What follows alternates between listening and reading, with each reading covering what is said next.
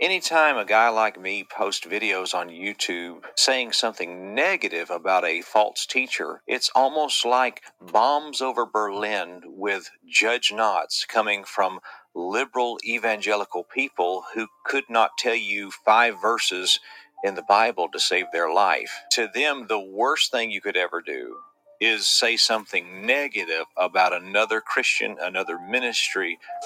It's not of God. The next aspect of this false spirit working today is not only its positivity, but it makes you this.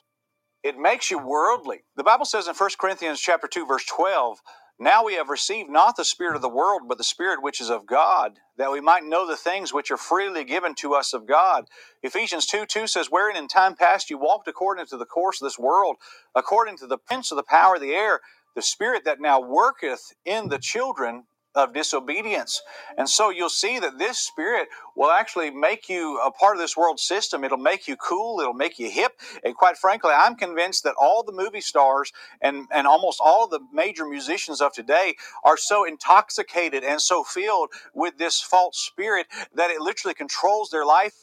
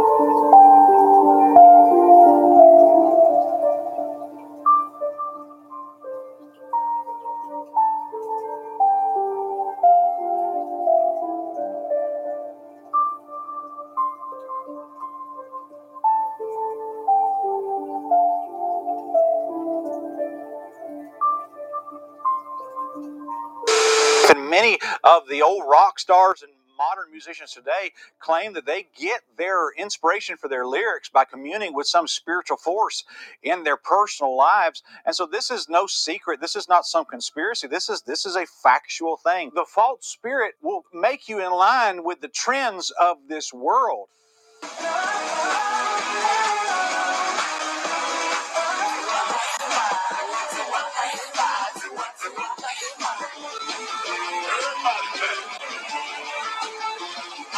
I mean, that's just basic theology for you. But the true Holy Spirit of God won't make you worldly. The true Holy Spirit of God will make you this. Won't make you worldly. It'll make you holy, though. To take a step towards God is to take a step away from this world. And holiness is always the mark of the working of the Holy Spirit. To say that you are filled with the Holy Spirit, but you do not live a holy life, is foolishness. The Bible says in 1 Thessalonians chapter 4, "For this is the will of God, even your sanctification, that you should abstain from fornication, that every one of you should know how to possess his vessel in sanctification and in honor." And verse number 7 says this, "For God hath not called us unto uncleanness, but unto holiness." The Holy Spirit of God will always work holiness into the lives of the people that he works in. The next aspect of this false spirit that works in people's lives today is not only that it's positive and it's worldly, but it also leads you into theological error. Everybody who is indwelt with this false Holy Spirit is led always, 100% of the time,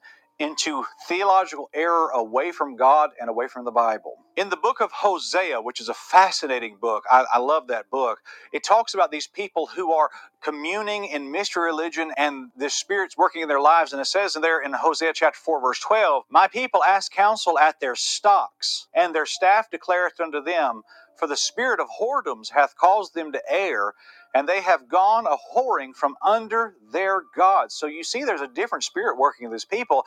The Bible also says in Hosea chapter 5, verse 4, "They will not frame their doings to turn unto their God, for the spirit of whoredoms is in the midst of them, and they have not known the Lord." You see, these people, the spirit of whoredoms is what the Bible calls this, and they have not known the Lord. They go into theological error as a result. And the opposite of that happens when the Holy Spirit's working in a person's life. They don't go into error, they go into true Bible doctrine. And we always say all the time, doctrine matters because the Holy Spirit will lead you into Bible doctrine. The Bible says in 1 Corinthians 12:3, "Wherefore I give you to understand that no man speaking by the Spirit of God calleth Jesus accursed, and that no man can say that Jesus is Lord, but by the Holy Spirit." So you'll find there that the Holy Spirit will lead you into the correct doctrine about who Jesus Christ is. The Bible also says in 1 John 4:3, "And every spirit that confesseth not that Jesus Christ is come in the flesh is not of God. And this is that spirit of Antichrist, whereof you have heard that it should come, and even now already in the world." 1 John 4:6 says this, "We are of God. He that knoweth God heareth us. He that is not of God heareth not us. Hereby know we the spirit of truth and the spirit of error." So you see there that there's two spirits here. There's the spirit of truth, which is we put doctrine right here, and then also there's the spirit of error. There are two spirits working in the world according to the Bible. Now, this is the one that a lot of people are going to get off the bus, but I want you to really hear me. The next aspect of the working of the false spirit in people's lives is this. It's all based on feelings. The false spirit that works in people's lives, everything that it does is based on emotion. It's based on euphoria. It's based on giving you some sort of spiritual moving experience. But it is not based on Bible truth. It is not bound by any doctrinal system. This feeling that this false spirit gives you is, in a sense, like a drug for most people.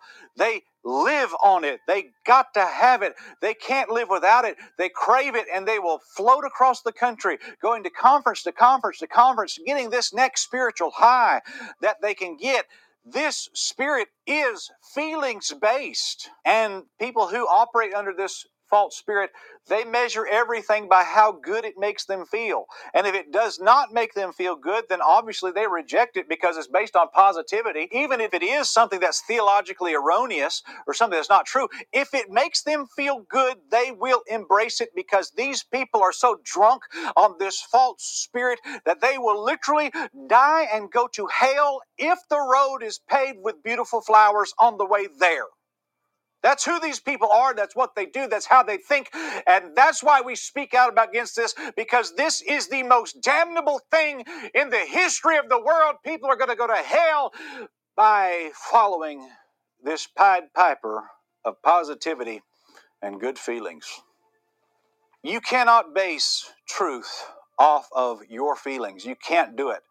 The classic verse on this is Jeremiah 17:9, where the Bible says, "The heart is deceitful above all things and desperately wicked. Who can know it?" Friend, I want to tell you, you cannot be led by your emotions. You cannot be led by your emotions. And this is one of the reasons why women get so caught up in this. This is why the devil went after Eve in the Garden of Eden. This is why the Bible says women are not permitted to speak in the local church. This is why women are not allowed to preach, because feelings-based religion is always a hallmark of the false spirit working in people's lives today. So what does the Holy Spirit do? Well, the Holy Spirit does not lead you by feelings. That's not how the economy of the Holy Spirit works. It's based on this. It's based on faith. The Holy Spirit leads by faith, and the Bible says, for we walk by faith, not by sight. And even the Bible says in the book of Hebrews chapter 11, verse 1 and 2, now faith is the substance of things hoped for, the evidence of things not seen, for by it the elders obtained a good report. The Holy Spirit will not lead you by feelings. The Holy Spirit will lead you by faith. Faith and feelings are not the same thing. They're just not. Some people are conflating the two.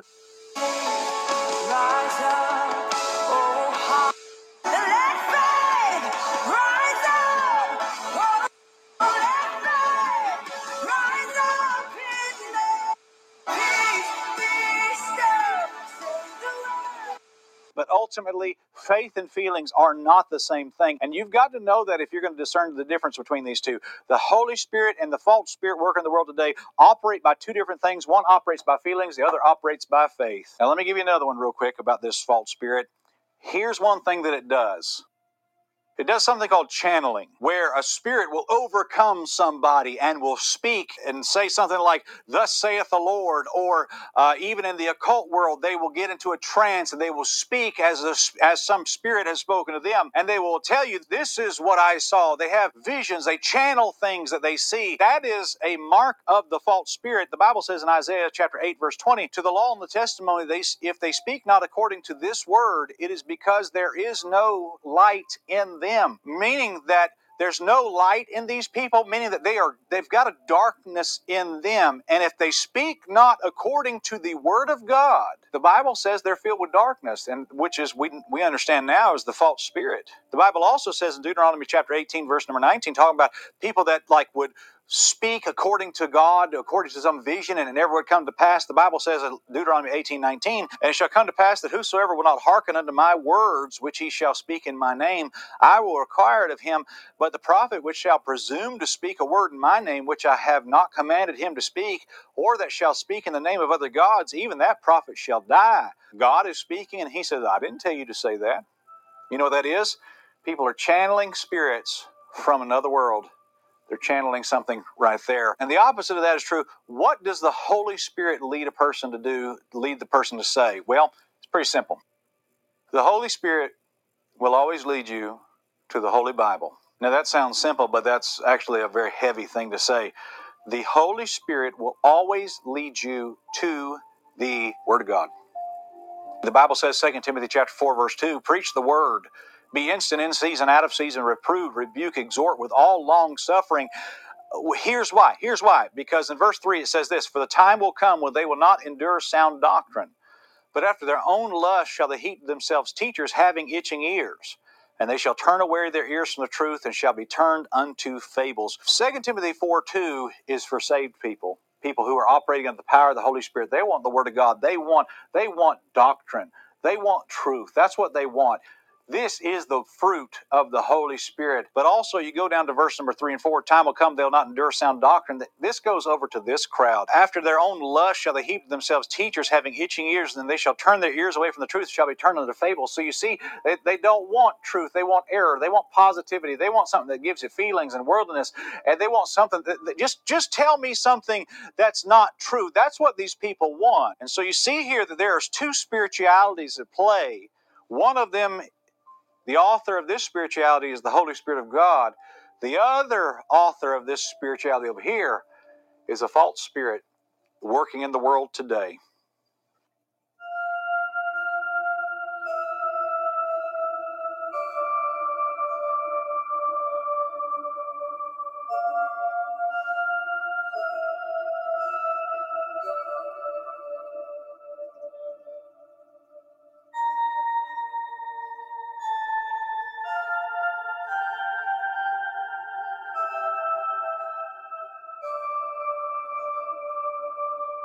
Now, in this segment, I want to speak to you about the process of mystery religion.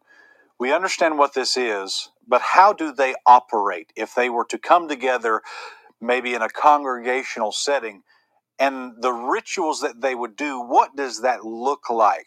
Well, after comparing and contrasting all the different religions of the world, we've boiled it down to just these points. Now, it does not matter if you are an occultist or you're a Hindu, Buddhist, New Ager, Druid, pagan, Sufi, or a Gnostic. They all basically did the same thing and still do the same thing. Matter of fact, you will find if you look hard enough that the Knights Templar basically used this same format that we're giving you now. And this is the process by which they achieve their spiritual goals. And I want to give you a 7-point list that will explain all of this to you. So let's break this down for just a moment. The first thing that they would do in a mystery religion setting is they would come together and they would play a mantra. Now, if you'll remember, all of the occult is based on frequency and vibrations. And so a mantra is a sound that resonates with certain frequencies and it resonates with certain vibrations.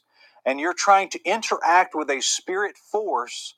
And so this mantra or this sound, this frequency, this vibration creates a response in this energy force. Now, I'm sure that you have probably seen this before, but there are these videos of these Buddhist monks that are sitting with their legs crossed and their hands on their knees, and they're humming a tone that sounds something like Om or something of that nature. That is actually called the Om. It is a tone that hits a certain frequency that they believe God exists in that frequency.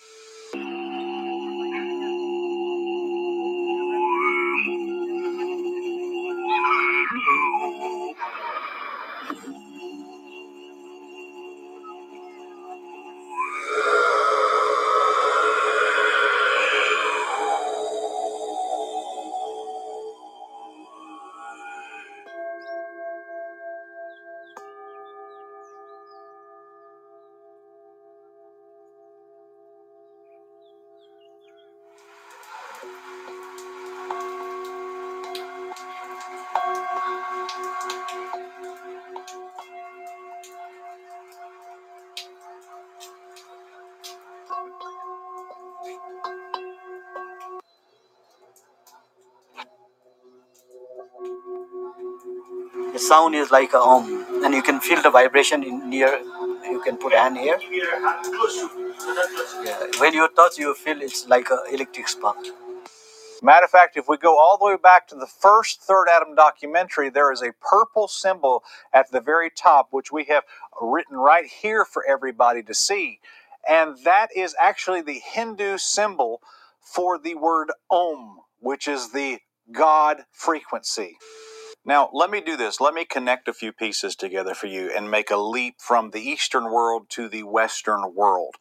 Mystery religion takes many different forms and has many different names, and that's really one of the main reasons why it is so difficult to spot. But I want you to know this and drive this deep into your soul. Roman Catholicism is a mystery religion. There's no question in my mind. I have proven that over and over again. I prove it from the Bible, I prove it from history, and I prove it by their own teachings. These people are not Christians. Popery is a damnable heresy, and it is a piece of this large mystery religion. Now, I want you to know that in the Eastern world, the Hindu people would ring bells as they would walk into their temples, and really, bell usage is a part of Buddhism and Hinduism. It has been for a very long time.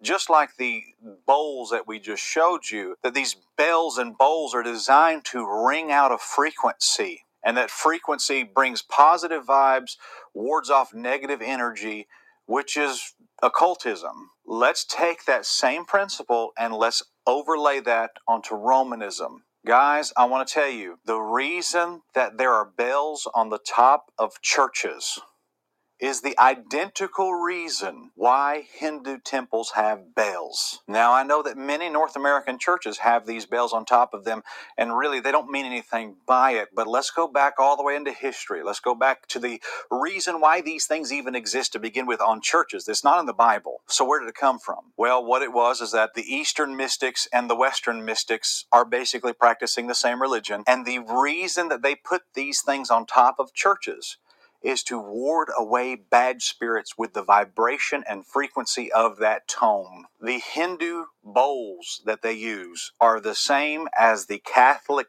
bells. Bowls and bells accomplish the same purpose, and that is to create a frequency that eradicates bad energy and brings in good energy. And just like the Om, where they sit there and moan that tone, the same thing, the exact same practice is used with something called Gregorian hymns. And you'll see these men that were in these monasteries, they were practicing mystery religion, they were friars or priests or whatever. They would sing these songs that had a very deep, throaty noise to them, and they would get inside these monasteries that had a strong echo, and they would make these tones and these vibrations because the ether, the quintessence, the spirit energy that they were working with reacted well to this.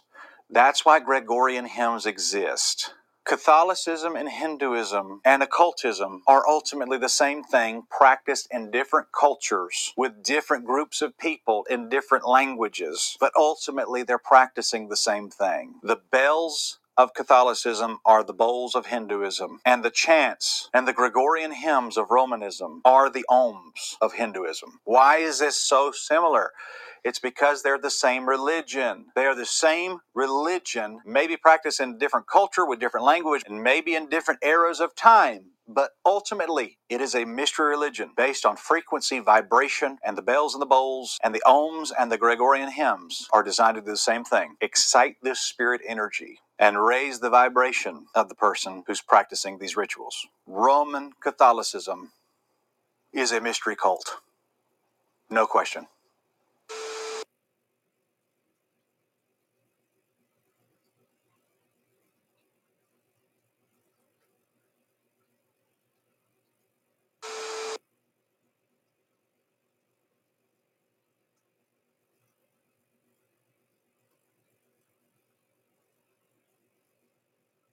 One of the things that we do is when people come to us and they want for me to be able to pray with them at some point, a lot of times what we'll do is we'll just a series of prayers, but then we also have them play chant at a very low level where they can just barely hear it, but we have them play it in their house all the time. And so what we've found is a lot of times that will drive the demons out. Very similar to what one demon said about bells, that bells actually drive the demons out. That sound, actually the sound itself is revulsive to them, and it actually drives them out of the air, drives them out of the location. We've found that playing chant in a low level in the background, not only does it have a calming effect on people because of the orderliness of it as a form of music, but it also then has that effect of driving the demons out. And so a lot of times we've cleaned up houses or people themselves, once they do these prayers and do that, a lot of times just get cleaned up and we don't have to see them. Another example of this, if you go watch New Age videos on YouTube, you will see that they're using an ambient music that has no meter. I think the best way to describe it is just kind of floaty. And what that's called is free time music. It has no tempo, it has no rhythm, it has no meter.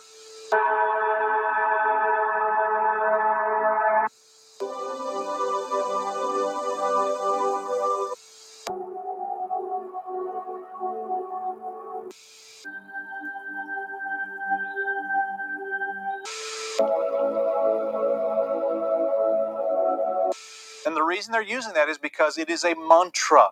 It creates a tone and a frequency so that they can go through the process of their mystery religion. And if you go look at Sufi mysticism, their actual services, they are using mantras as well. Same thing with the occult. But if you'll go check and listen to the churches that have New Apostolic Reformation doctrine, all of these songs begin with a mantra.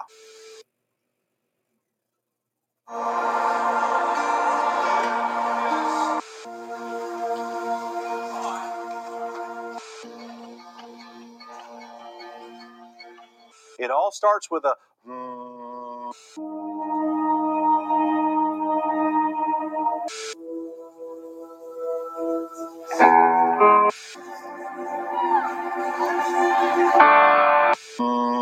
a tone, a frequency. And the reason that they do that is because they are trying to excite an energy force.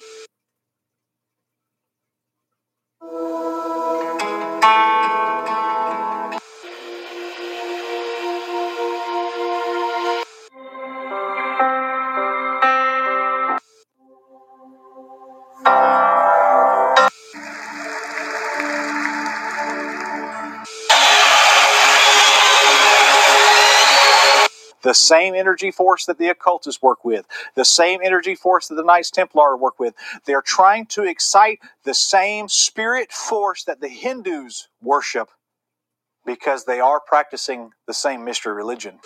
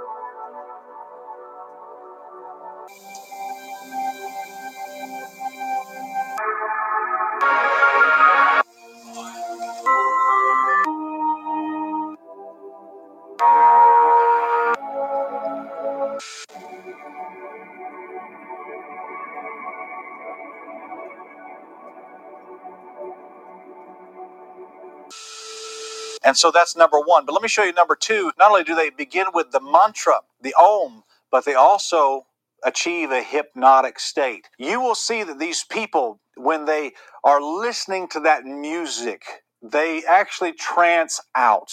A hypnotic state is defined as being detached completely from any outward environment and completely absorbed by an inner experience. What happens is the mantra begins, and that excites this power within them so powerfully that they become completely detached from the outside world altogether. And in some cases, you'll see them sitting on the street corner having an experience, and people can walk right by them and it won't disturb them. They won't even know you're there because something so powerful is happening inside of them that they're completely detached from the outside world. Now, when the Holy Spirit works in people's lives, it makes you sober. It does not cause you to trance out. The working of the Holy Spirit does no such thing like that, not biblically. And the next thing I want you to see is that they achieve this hypnotic state, and in some cases, drug usage is involved. And so what I want to do, I just want to put like an asterisk here, just to let you know that that is not always the case with every religion. But I want you to understand that in history, it was very common for practitioners of mystery religion to use a potion or a drink or a brew that would have been created by the yogis, the sages, and the shaman. And oftentimes this brew or this potion would assist the practitioners in this religion in their desire to create a spiritual experience for themselves. And this potion was called many names, like the nectar of the gods, and in India it was actually called the soma, but if you go over to like a Persian culture, it was actually called homa with an H. And the contents of this potion would vary wildly, but it was usually something along the lines that contained like poppy, it would contain cannabis, ephedra, and sometimes it included saffron, which is an aphrodisiac that is raised and grown in the Middle East. There's also evidence that indicates that psilocybin from mushrooms was used in this potion as well.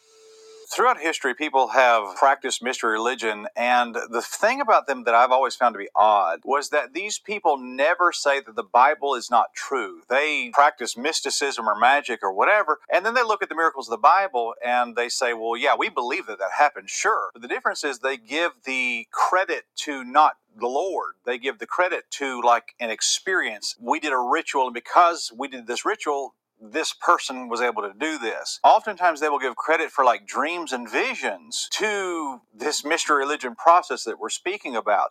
They'll say like Ezekiel saw his vision because he was doing mushrooms. Moses saw the burning bush in the wilderness because he was on the same drugs that we're on, and we saw the same thing. And that's always interesting to note. And really, if you go back into this mysticism and like these paintings that are done, A lot of people, a lot of mystics throughout history have given credit for these miracles to mushroom trips. I wish I was joking, but this is actual fact. This is what they believe. Now, in my research of this, there was a kind of a road that this went down that really surprised me, and it was in the video game industry. Now, all of us know who Super Mario is, and I remember many times as a kid thinking in the back of my mind, what does the mushroom mean in this video game? Well, in this context, it means exactly what you think it does. It has to do with drug use. Of course, the Super Mario franchise came out in the 80s, and the man who created it was named Shigeru Miyamoto. And somewhere around 2005, he gave an interview with Business Week, and he gave this quote, "Mario ended up being too big, so he shrank him. Then we thought, what if he can grow and shrink? How would he do that? It would have to be a magic mushroom. Where would a mushroom grow? In a forest? We thought of giving Mario a girlfriend, and then we started talking about Alice in Wonderland." So that's where the idea of the princess came from. This was born out of like mysticism and drug culture. And so when he gave that quote, it kind of sent the world kind of a buzz. And in 2009, he gave another interview in which he gave this quote. "Some time ago, I was being interviewed and I spoke about Alice in Wonderland. But it seems that there was some misunderstanding, and it's since been stated that I was influenced by Alice in Wonderland. That isn't the case. It's just that there has always somehow been a relationship between mushrooms and magical realms. That's why I decided that Mario would need a mushroom to become Super Mario." And so you see in the mystery religion, the goal is to become a higher and greater version of yourself. Ultimately, the end of that road being that you become your own God. Well, the process of mystery religion, including drug usage, causes you to become a greater, higher version of yourself, which is exactly what they're doing in the Super Mario games. You take the mushroom, you become a bigger, stronger version of yourself. And I find it also interesting that the very first enemies in the game are called Goombas, which ultimately are mushrooms themselves as well. And it's funny, the Bible says the whole world lieth in wickedness. That means everything has been affected by this, even your beloved video games. They literally put magic mushrooms in this game, and nobody caught it. And of course, the modern day equivalent of this would be LSD or ayahuasca. Now, you see all these movie stars that are going to Costa Rica and they're taking ayahuasca tea and they're seeing things, they're having out-of-body experiences. That is a modern version of mystery religion. You see guys like Joe Rogan doing this, LeBron James, you see Megan Fox. Many of your movie stars are a part of this. Why? Because they are practicing mystery religion, and this is how this works. You begin with a mantra, you achieve a hypnotic state, and in some cases, not in every instance, but in some cases, drug usage is involved. I believe in the book of Revelation when it refers to people that would not stop their sorceries, that it is referring to something along these lines. The mystery religion, in many cases, requires the usage of a substance to achieve the spiritual high that they so desire. And so once the mantra and the hypnotic state is achieved, sometimes through drug usage, what happens next is fascinating. What happens next is that the body experiences an energy release. And I would say that these three things together right here probably all happen at the same time. The body experiences an energy release. Gnosis is what's experienced. And gnosis, of course, is heaven coming down and being caught between, as the song so aptly puts it. You step into the spirit realm at that point. You cannot tell what's physical and what's spiritual. You have crossed the line. You have gone into the third realm. And then also, because of these things, a higher consciousness is obtained. These three things together will result in these three things here.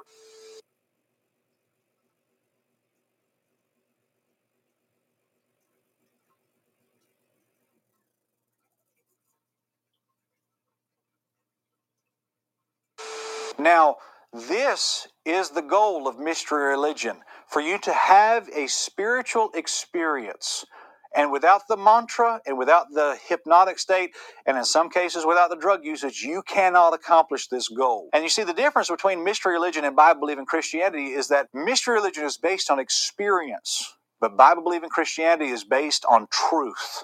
And faith doesn't require an experience. Now, I want you to look at this last point with me for a moment, and I want you to really get this because this is so very important. When a person has achieved the gnosis, when a person has done these rituals and gone through this, if you were to look at them from the outside in and say that person is having a spiritual mystery religion experience, what would that look like? Well, I want to show you a couple things here. All of this experience here results in a couple things. It can result in kriyas. Now, kriyas, of course, are where the body shakes uncontrollably. You will see people that are practicing Buddhism that their spine will start to kind of go in a wave-like motion and their body will start just absolutely just shaking or convulsing. That is what happens when these people cross that threshold and achieve the gnosis through this process. Another thing that happens is that they will experience dancing. Their body will begin to move, expresses itself in a dancing-like motion. The next thing I want you to see is that this always results in a euphoric, emotional experience. These people will be crying. They will be exceedingly happy. Whatever it is, it does not cause you to be calm. It causes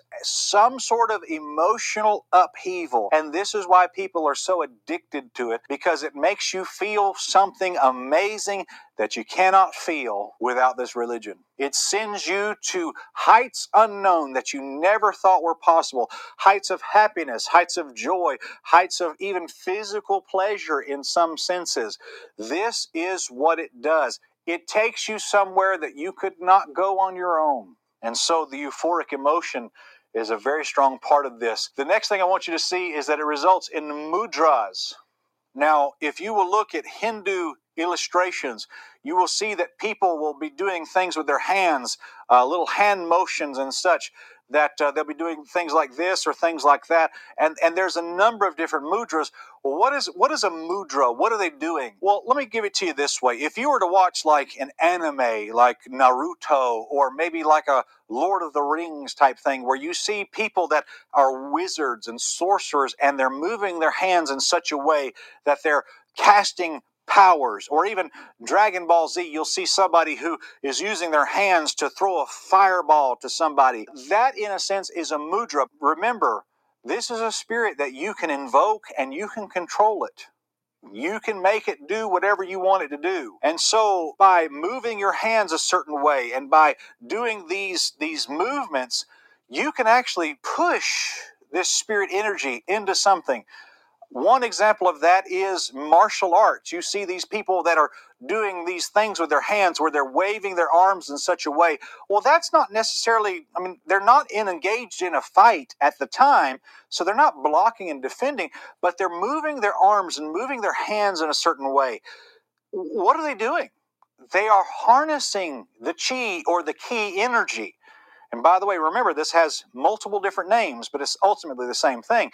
They're harnessing the ki energy, and then when they punch or they hit you with the palm of their hand or they kick you, they're putting all that energy into their hand or into their palm, and they're hitting you with that energy force, because this is a part of mystery religion. And meditation, if you understand that, is a requirement to achieve the hypnotic state so that you can learn how to practice this mystery religion and harness this energy. Another thing that I want you to see is not only does it have mudras, but tongues is actually very common in these circles. We understand the tongues in modern-day charismatic world is not the tongues of the Bible. The tongues of the Bible was a sign gift. It was basically a man would get up and speak in Aramaic, and there would be a guy there in the crowd who would speak a Germanic language, and he miraculously would understand it in his own language. But you never see in the Bible where people are just speaking gibberish, and they're under control of the Holy Spirit.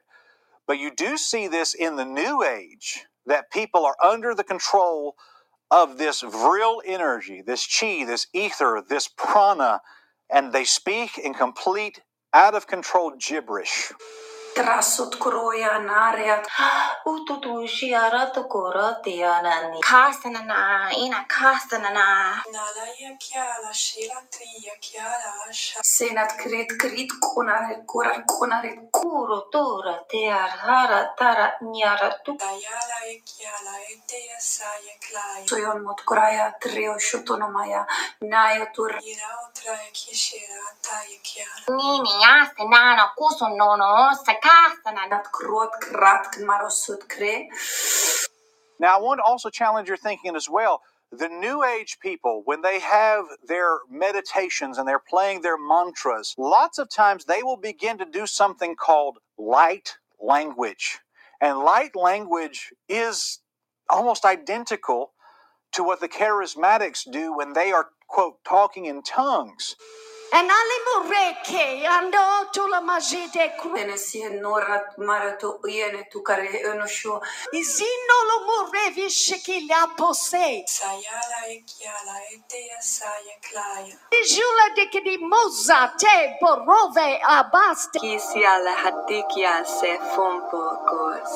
We receive words that are not our own.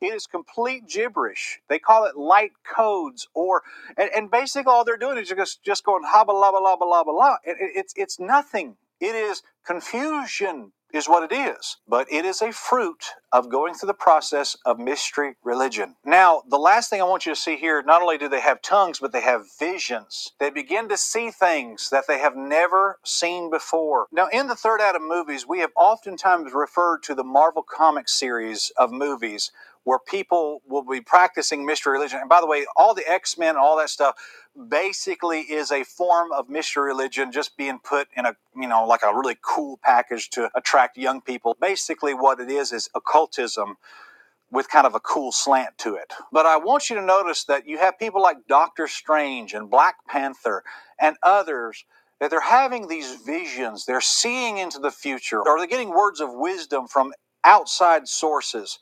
This happens oftentimes in these religions, but in churches today, you have people that are astral projecting, people that are going to the courts of heaven. You have people like Paula White claiming that she went to heaven and spoke to the Lord directly. All of this is a result of mystery religion. And by the way, I want you to notice this. Can I point something out to you on this chart? All of these things here, the kriyas, the mudras, the tongues, the visions, the euphoria, the dancing, I want you to put all these in a church context and see all those things happening. But I want you to understand the foundation of all of these experiences. I'm going to draw a line right here. Is the mantra.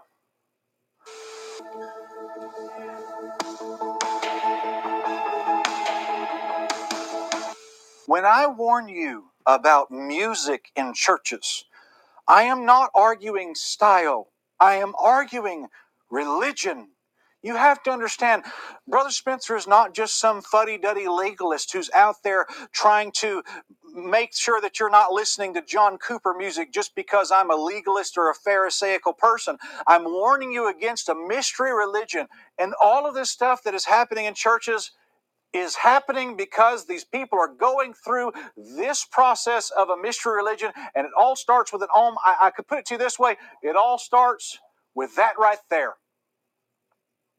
The Third Adam series is designed to warn you against a false spirit that is working in the lives of people. And if I'm telling you, I have poured my heart and soul into this. I have warned you over and over about this. I have told you that this is not good. I have told you that this is from hell. I have told you that this is something that is demonic and satanic, and it will ruin your family. It will ruin your soul. It will take you away from God. I have warned you about this over and over again. I have told you everything that I know. I have poured everything that I have into this, and I want you to know that this is from hell. This is the most wicked thing imaginable. This is mystery religion. It's wickedness.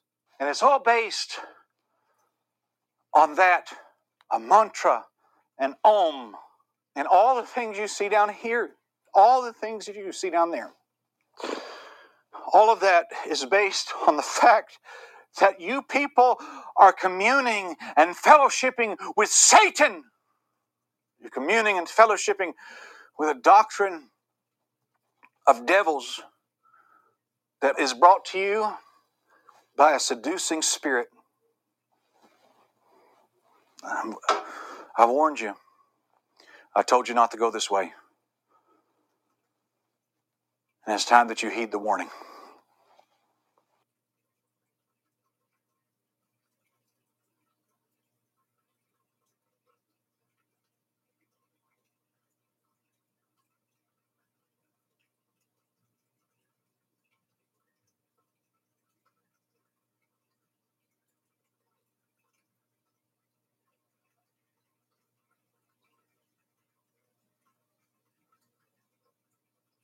So somebody sent me the Joel Osteen Inspiration Cube a couple years ago, and I've made a joke of this thing for a long time. But here on the right side, there's something called the daily affirmation that you can have, and basically it's just some really sweet thing that Joel Osteen says. It's like I declare a blessing over you or whatever. And I want to show you something here. I want you to hear that at the beginning of all these affirmations, there's a tone. There's a note, and basically that's the mantra. And all of this is based off that new age feely floaty music, because you cannot give these people a mystery religion experience unless you have that tone. And it's even in the Joel Osteen Inspiration Cube. I'm gonna play it for you, see if you can hear it. And give me just a moment. Let me set the speaker right up to the microphone here, and let's see if we can hear this together. I declare that God is. I declare that. I declare. I declare. I declare. Do you hear that on all this? That's the Om. Everything, like all mystery religion, everything that's built on mystery religion is built on the foundation of the Om. And you cannot have it without the music. That's why this music is so bad. That's why we preach against it, because it's mystic. It's New Age. And this right here, this little cube of Satan, is a New Age tool. And the reason that it has the Om in it is because Joel Osteen basically practices the occult. He practices New Age. And the Om is written even to his own cube. This thing's ridiculous, but it's even in this.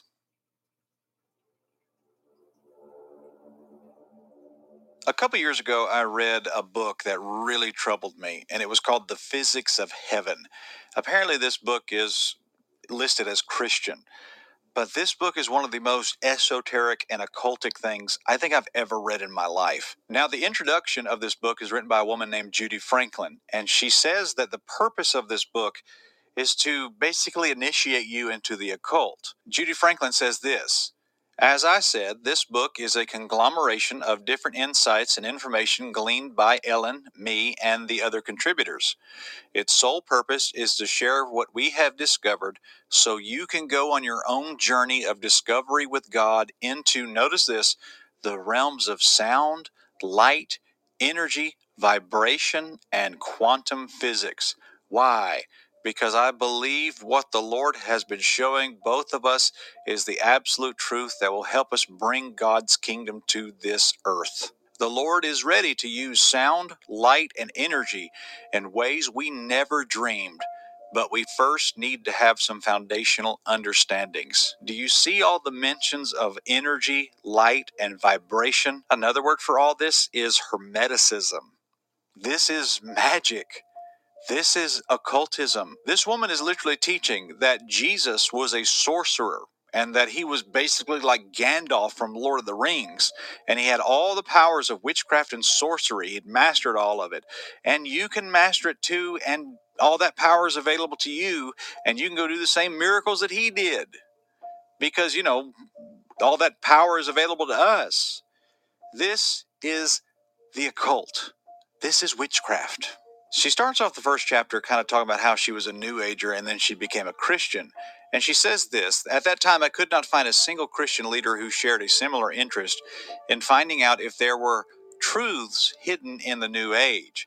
And so basically what she was saying was, I was a Christian, but I did believe that there was some truth that we could use as Christians in the New Age, which flies totally in the face in the sufficiency of the Scripture.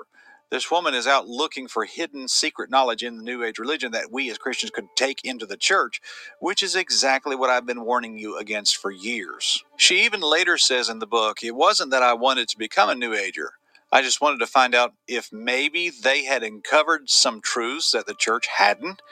The strange thing was, much of what I saw and heard embodied biblical principles and could be backed up by Scripture. Guys, if that doesn't bother you, then something's dreadfully wrong, because this is terrible. This is not what you do as a Christian. You don't go seeking into esotericism to find spiritual truth that is not in the Bible that you can use as a Christian. That is probably the worst thing you could do. And so after a long spiritual journey where she started searching for truth in the New Age, this is the conclusion that Judy Franklin came to. She said that there was a spirit energy out there that we all had in us and that we could use it for God's glory. And she called this spirit energy the 0 point field. The book says this: we have the 0 point field within us. Individually, each of us may not have a square yard of 0 point field energy in us, but 2 or 3 of us together do. And the Bible says that whatsoever 2 or 3 agree on will be done. So we truly have the power within us and around us to move many, many mountains. Jesus calmed the storm. We should be able to do that too. Jesus healed the sick, cast out demons, raised the dead. We have that same power within us, and we also have power all around us, undergirding our universe. What this woman is teaching is that there's occult energy everywhere, and she's saying that Jesus had this energy too. This is atrocious. This is just blatant occultism. There's no way to say it. This woman, this Judy Franklin, is an occultist, and she says that Jesus had that occult power as well. And it's interesting to note that Chris Valaton of Bethel Church actually did the foreword for this book. And in that foreword, he said this: if you're tired of being a settler, existing on the shores of tradition and riskless living, this book is for you. But beware, once you get a taste of these authors' insights into light, sound, vibration, and quantum physics, and you discover how God has written his personal story into creation, you are destined to see the Almighty all around you. Like listening to surround sound while watching a great movie, this book will awaken nature's voice in you, curing deafness that was predicated long ago by single-dimensional thinking. Guys, light, sound, vibration, and quantum physics are all buzzwords that prove that these people are occultists. These people are not Christians who just view the Holy Spirit a little bit differently than us. These people are practicing witchcraft. They're practicing occultism. This is alarming. And these people practice mystery religion.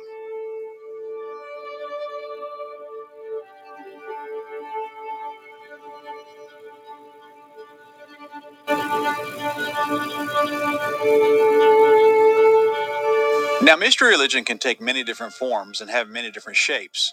One of the shapes that is very popular today is something called the law of attraction.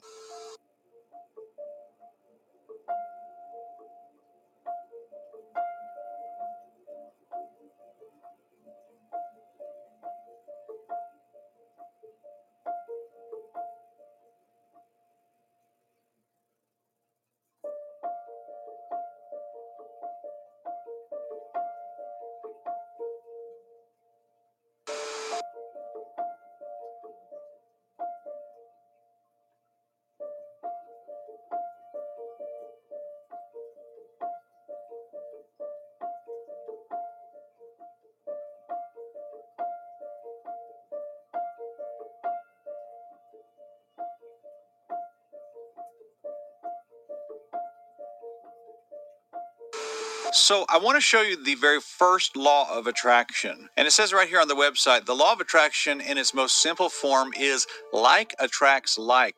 This means that things, objects, or people with similar energy attract each other. This happens every moment of every day, whether you are aware of it or not. This energy shifting occurs when you attract similar experiences, people, or things to you.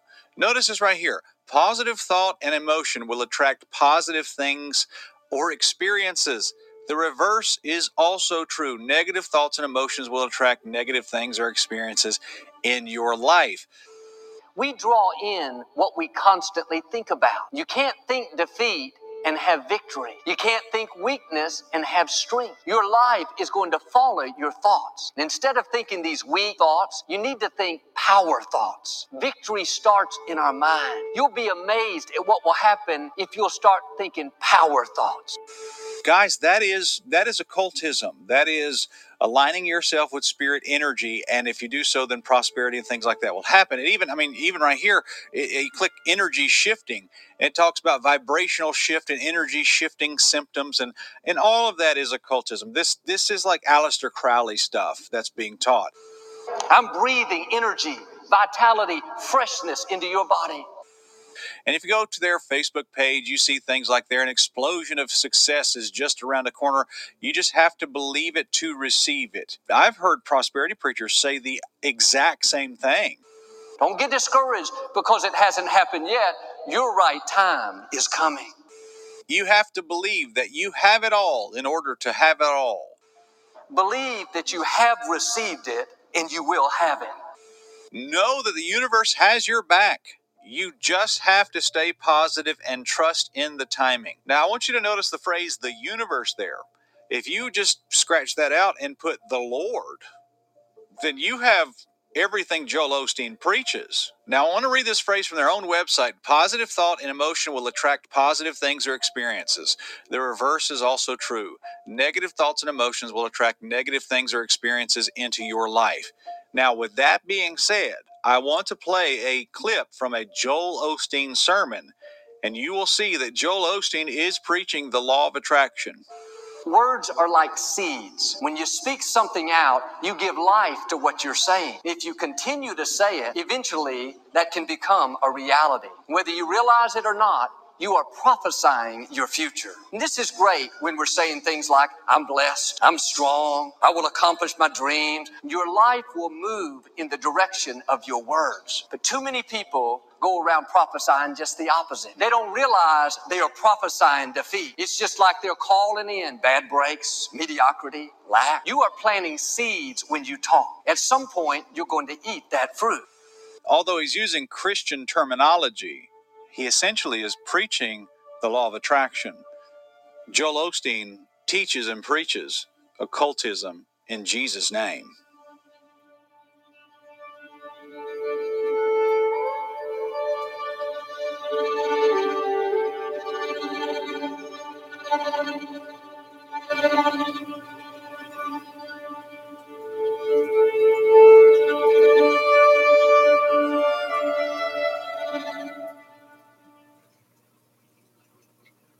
There's something about this series that brings a great sobriety to my soul. I fear that there are people getting in buildings all across this country, really all across the world, every week, and they're calling themselves a church, and they're calling themselves Christians, and they're going through rituals and religious activities, and they're not even saved. Much of my ministry has been dealing with people in the Eastern world, and I've come to understand that not everybody who calls themselves a Christian is truly a Bible-believing, born-again person. And that haunts me, that scares me. That's really what drives this entire documentary, trying to expose the difference between the two. Did you know that there are people who get into Hindu temples every week and they go through religious activity and they summon a spirit energy?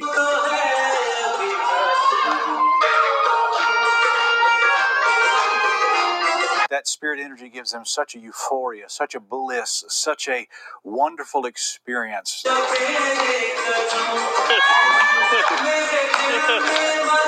If you didn't have any context behind it, you would think that it was a charismatic or contemporary church service. But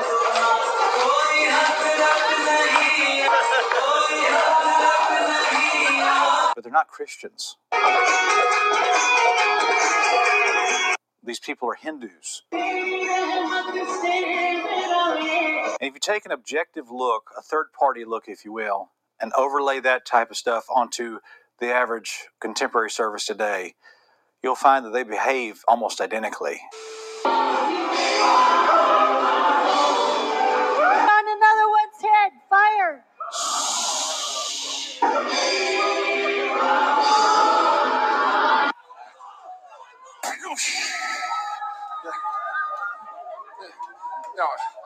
No, it's just...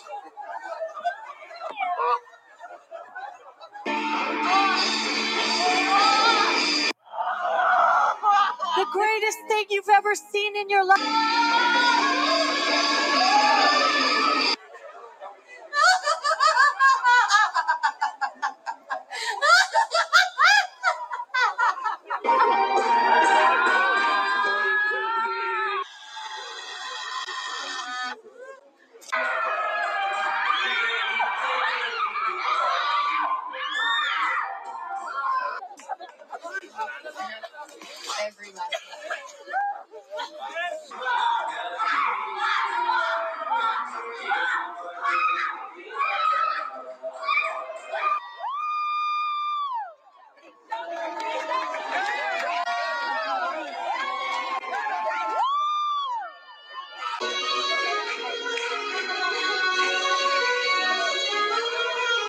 After all the study that I've done on this topic, I have come to the conclusion that I did not want to come to, but I think I have to. There are people out there who are getting in churches, and they are summoning spirit energy through musical rituals.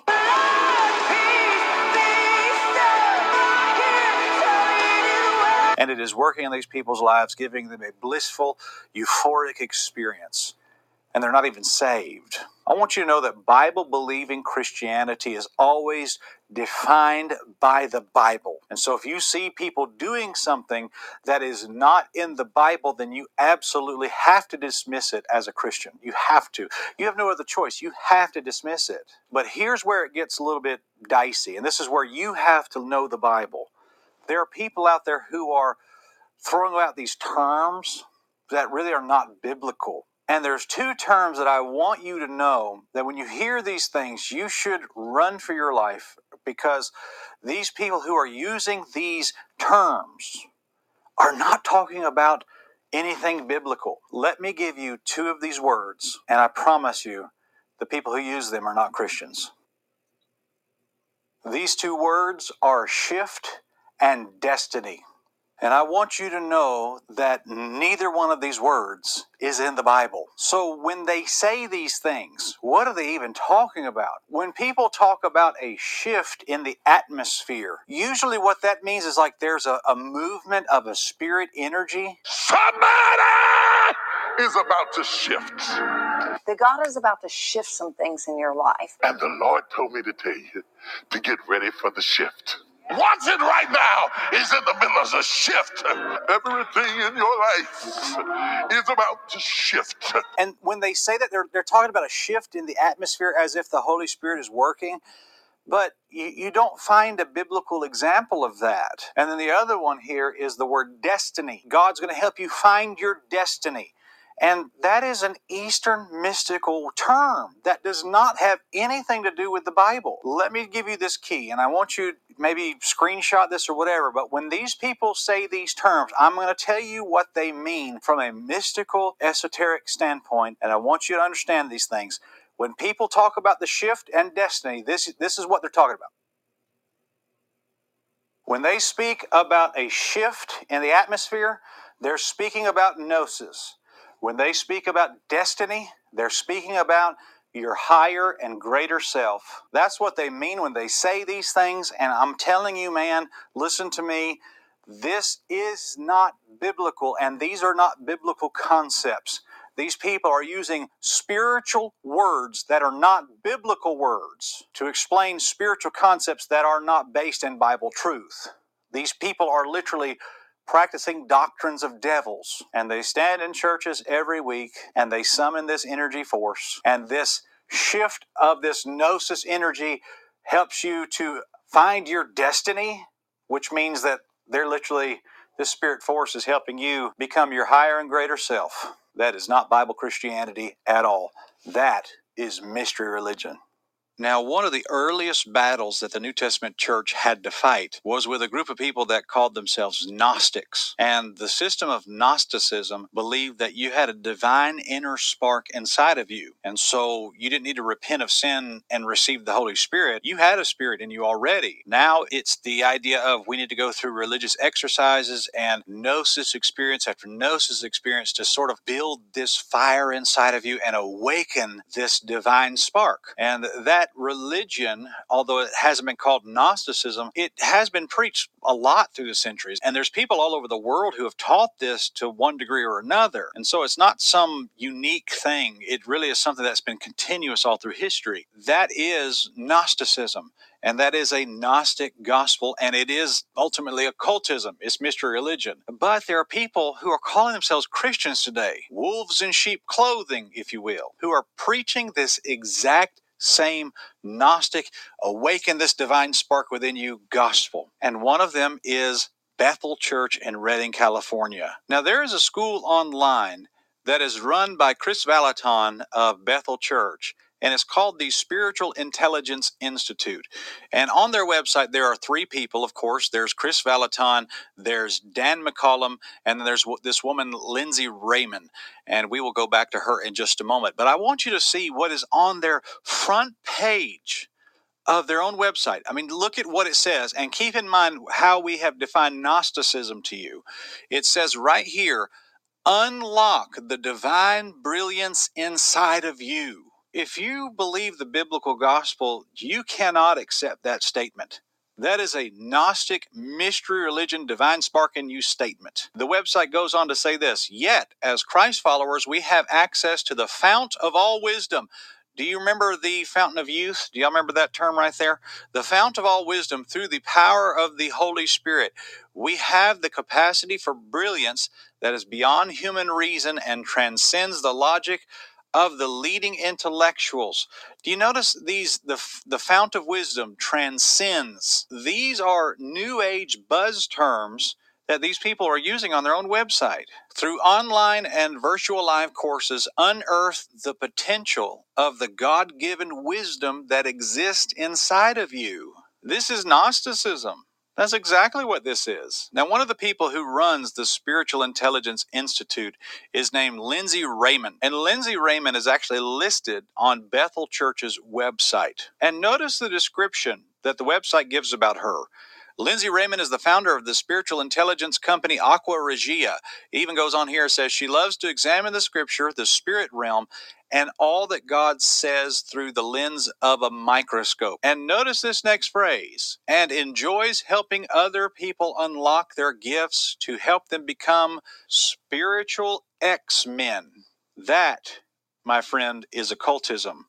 That, my friend, is Gnosticism.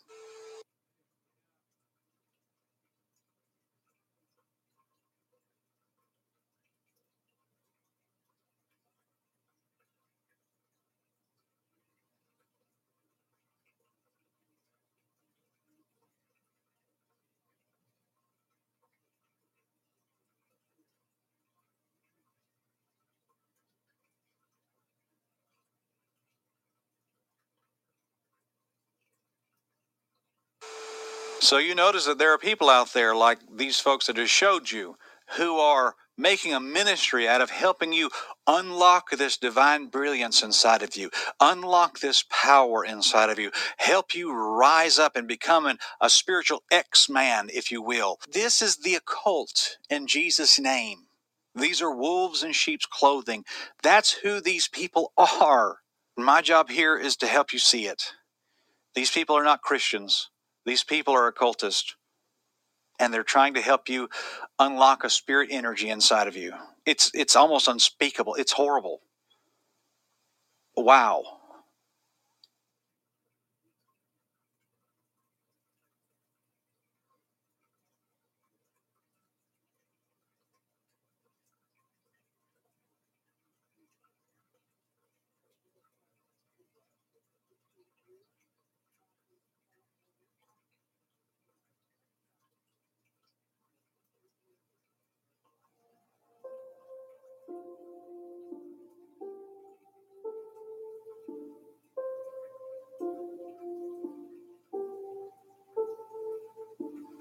Now, going forward, everybody has to understand that there are two gospels in the world. There's the biblical gospel, and then there is what we were going to call a Gnostic gospel. Allow me to write these on the board for you. And as we go through this chart, you will see amazing similarities to the modern gospel being preached with this Gnostic gospel. Because many people today are preaching a message that sounds Christian, but ultimately simply is not biblical. Let's get into this thought for just a moment. The first thing about the biblical gospel is God hath spoken. His word is settled in heaven.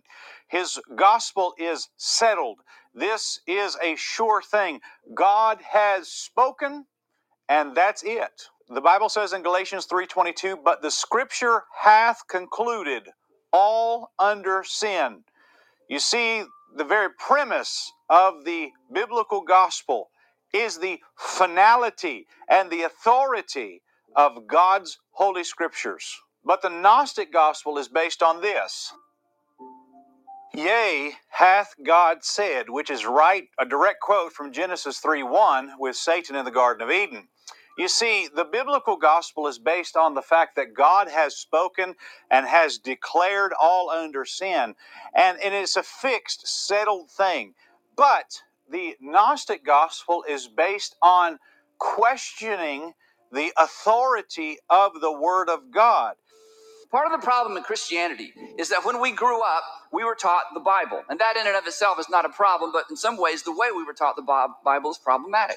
Because if you grew up in a home like I did, or a culture like I did, or a Christian tradition like I did, I heard that this was the Word of God, and I've always believed that. I've heard that it was infallible, and I've always believed that. I heard that it was inerrant. There were no mistakes, that the whole thing is inspired. And as a child, you say, yes, sir, and yes, ma'am. And, Adam and Eve and Jesus and Noah and Moses and Jesus coming back, it's all equal. It's all in equal terms. But unfortunately, because the Bible was presented to us as a book, which it is not, because it was all presented as one holistic thing, which it is not, because we never even understood where this came from, it was a house of cards.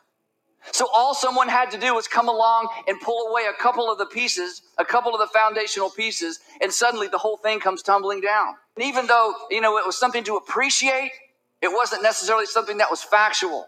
And even though there were stories in here that were inspirational, they weren't necessarily true. The Bible says, in quotes, the Bible says is not an adequate starting point or returning point for many adults. These people are going back to a fixed point. But the people who practice a Gnostic gospel, they're always dependent on something new and something fresh and something that has never been revealed before. We surrender to the rhythms of grace, and we ask you for a fresh revelation of Jesus.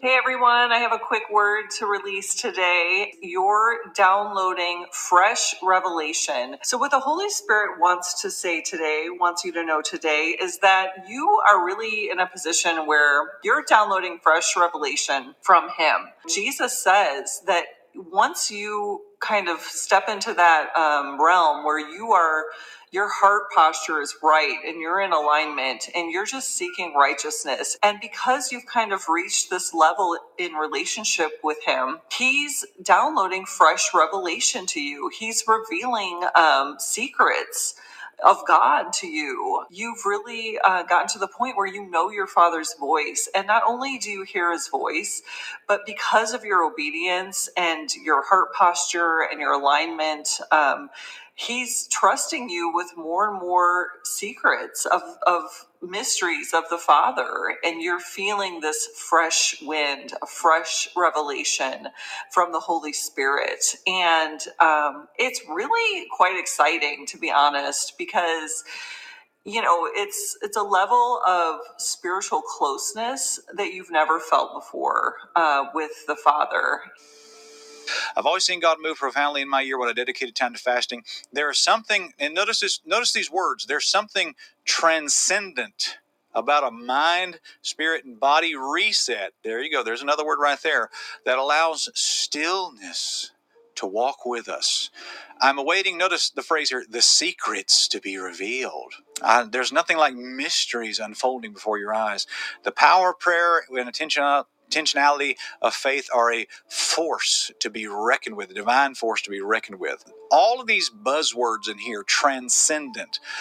There's a reset that happens in me. There's a stillness in me. There's secrets that are being revealed and the mysteries are unfolding. That is not Bible talk. That is esoteric, mysterious talk. And even what I said when I was doing Third Adam, I was telling you guys that the Eastern mystical religions are rebranding themselves and coming over to the Western Hemisphere and calling itself Christianity or progressive Christianity and New Age Christianity. And there was a lot of these high priestesses rising up in this newfound religion, and they were calling themselves singers and divas. And Bethel was one of these people that was practicing all this stuff. We talked about Lauren Daigle was one of the people practicing all this. And this is the great thesis of our documentary, Third Adam, is that all of these mystical religions are going to rebrand themselves, and they're going to all come together, and they're going to, create a one world religion. Instead of looking at what God hath already said, they're looking for God to still be speaking. And it's a continuous thing, and it becomes a very inconsistent thing, because it seems like the people who worship the Gnostic Gospels, like God's always changing his mind. That's the big difference. The next major difference in these Gospels is this. The biblical Gospel says that mankind is bound in sin. The Bible says in Romans chapter 3, verse number 10, as it is written, there is none righteous, no, not one. There is none that understandeth. There is none that seeketh after God. They are all gone out of the way. They are together become unprofitable. There is none that doeth good, no, not one.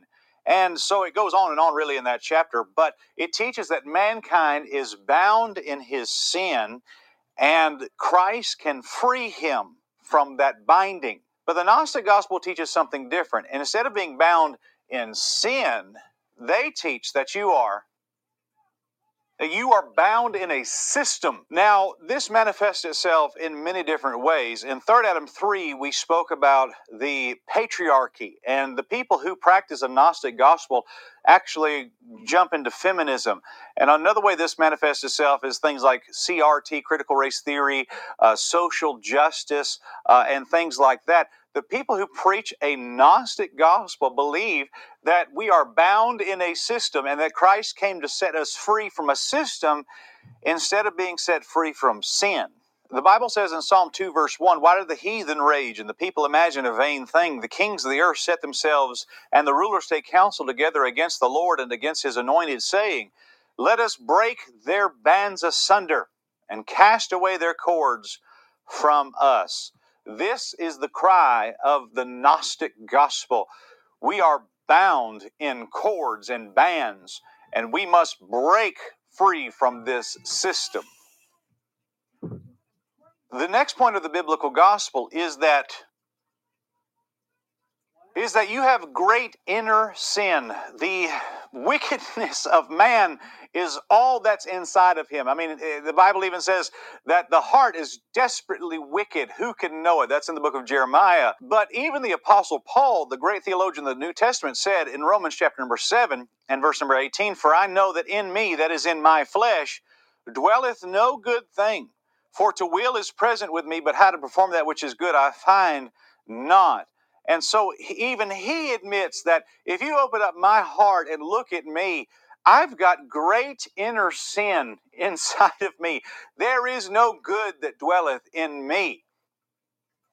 But the Gnostic gospel teaches the exact opposite of this. It teaches instead of great inner sin, you have a great inner spark. Instead of saying, like the biblical gospel teaches, that you have a great inner sin, the Gnostic gospel teaches that deep down inside of you, at your very core, there's a spark there, a divine spark, which has been said many times throughout history by many misguided souls.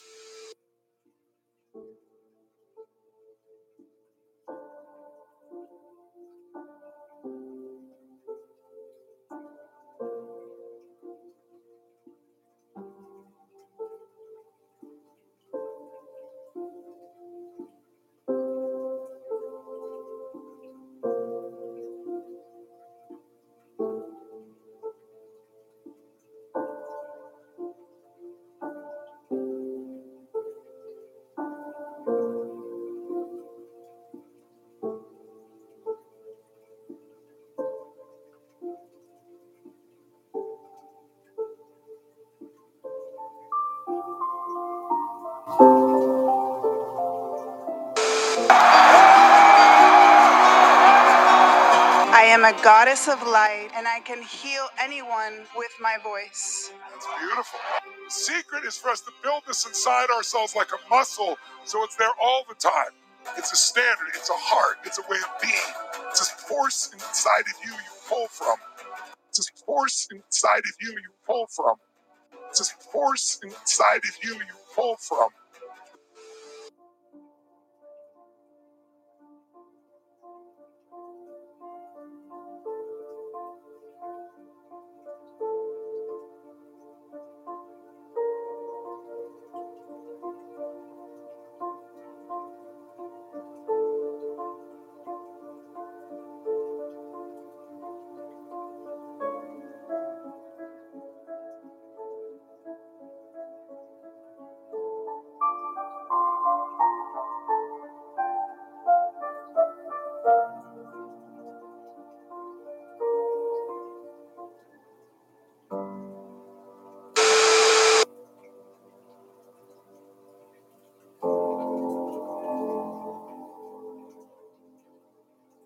There are genes locked up in your genetic code right now, not from your physical relatives, but from your heavenly Father.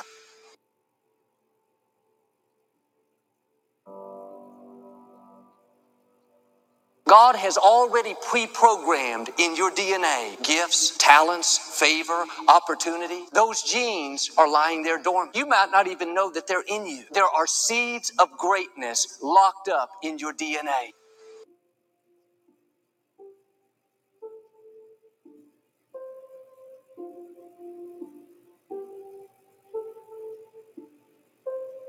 What God has locked up in your DNA is about to kick in and thrust you to a new level. And thrust you to a new level.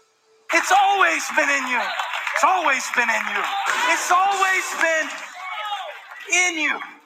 There is medicine in your leaves. There is healing in you. The gift has always been in you.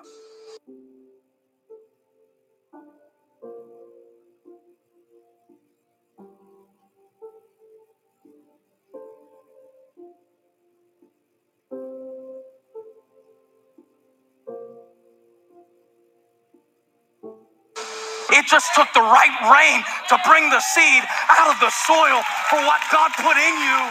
There's kings in you. There's crowns in you. There's legacy in you. There's dreams in you. There's ministry in you.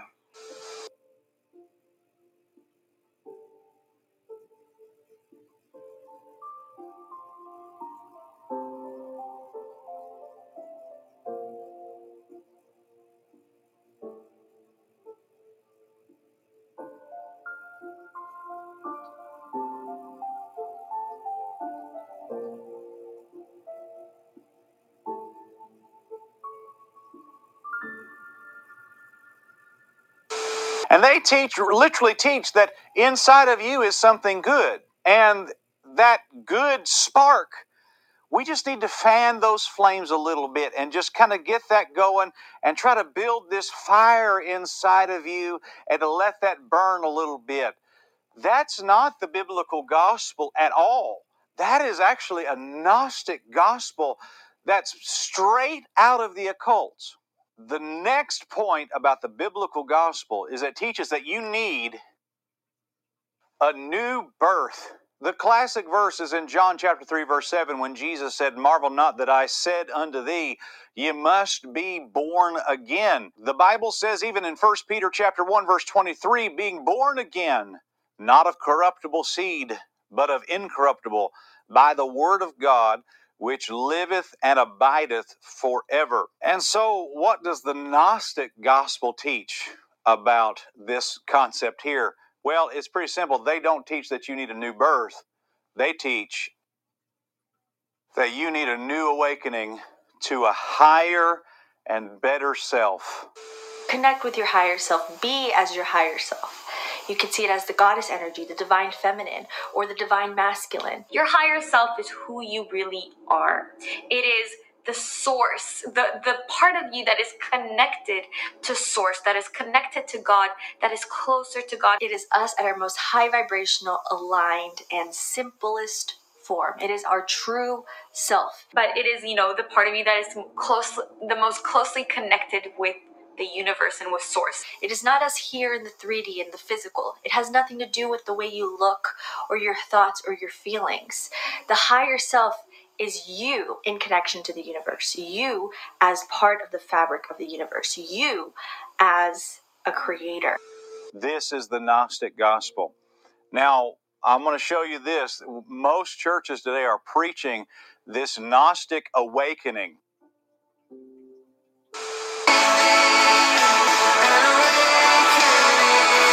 Jesus, we need you in this hour. Bring an awakening.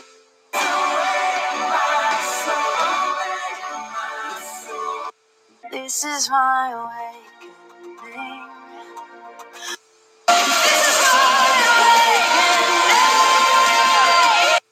I would like to share with you in the subject of awakening the vision from within you. Awakening the vision from within you.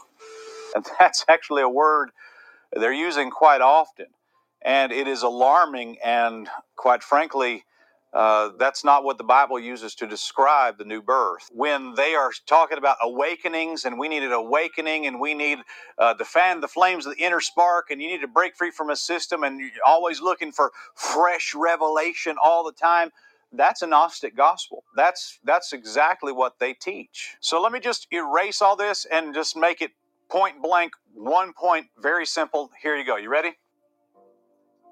Here's what it all boils down to. There's two gospels. Ready? The biblical gospel teaches that you are bad. The Gnostic gospel teaches that you are good. Anybody who's telling you how good you are is not preaching the Bible. They're mystics, they're Gnostics, and they're ministers of hell.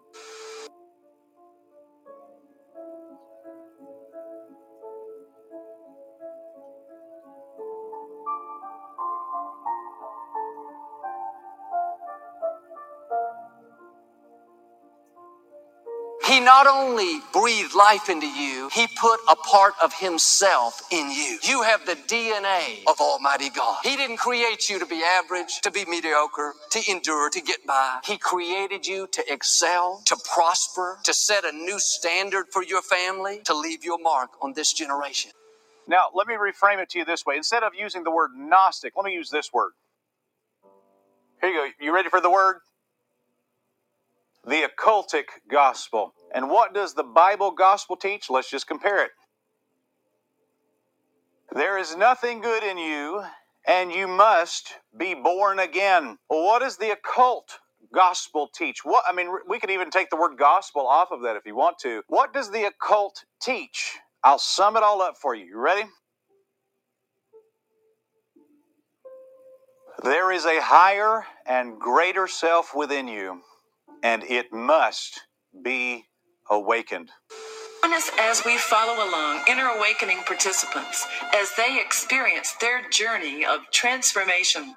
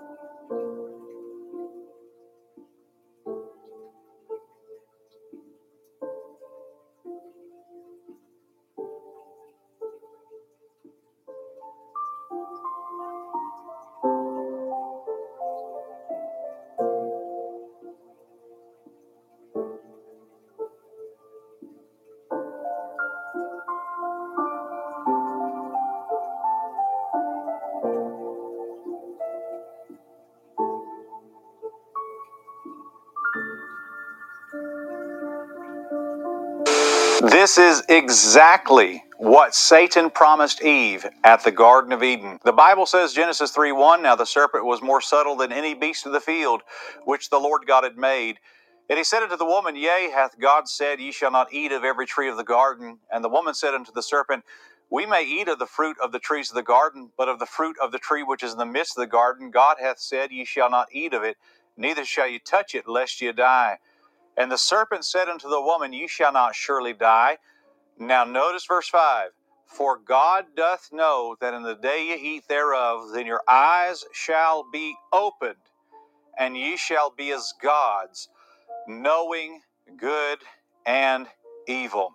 When he says there that your eyes shall be opened, basically what he's saying here is that you need to have an awakening.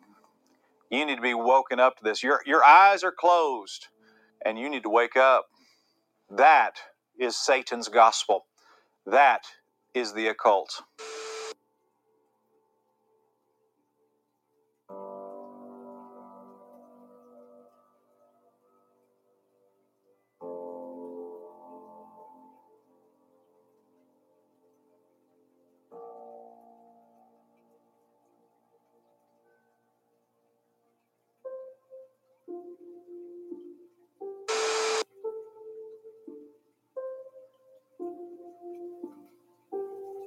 So, allow me to explain to you Gnosticism one more time. You have the Abraxas, which is the equivalent of God the Father, and then you have Sophia, which is an aeon created by the Abraxas. Well, Sophia accidentally created the demiurge through a cosmic accident, and the details on that are kind of fuzzy, but basically the idea is that the demiurge created earth and locked Adam and Eve inside of it, and they were locked into a prison. The Abraxas at the Garden of Eden sent Lucifer down to break them free through enlightenment. That's what they needed. They didn't need salvation, they needed enlightenment. And so when you read in the Bible, your eyes should be open.